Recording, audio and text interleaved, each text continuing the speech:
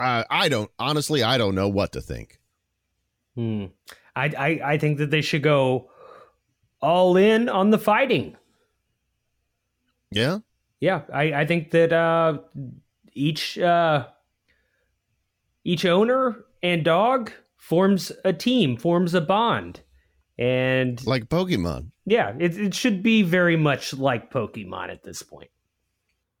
We can keep them by weight classes. It should really be like a more humane version of the dog fights that everyone looks down upon, which is just purely because it's a bit gauche, don't you think? Yes. You know, if we made it a little bit more of a refined dog fight, perhaps a snifter of brandy instead of malt liquor. Yeah. You know. And let's be honest, this is just one of those like cultural taboos that we here in America have. It's, it's because dogs are somehow different from other animals. No one bats an eye when I throw my annual cow fighting party.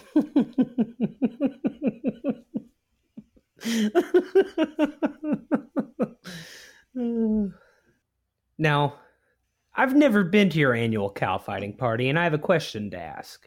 Oh, go ahead.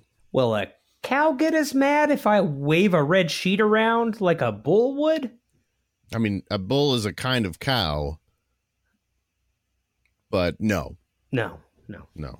Okay. It's a men are from Mars, women are from Venus type thing. What do you have to do? Do you have to say like, I'm never going to milk you again? You wait. Actually, milk yourself.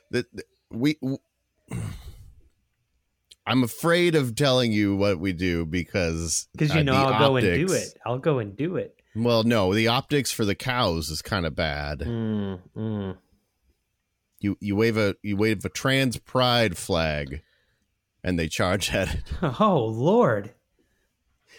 I'd like to say it's unclear whether they're mad about it or they like it. It could be that they like it. It's a distinct possibility. Whatever the behavior of the cows in my cow fighting party has no reflection on. I'm not teaching these cows to hate.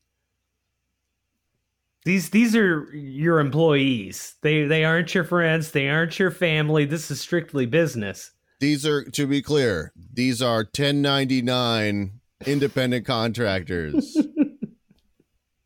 They do not remain in my employ.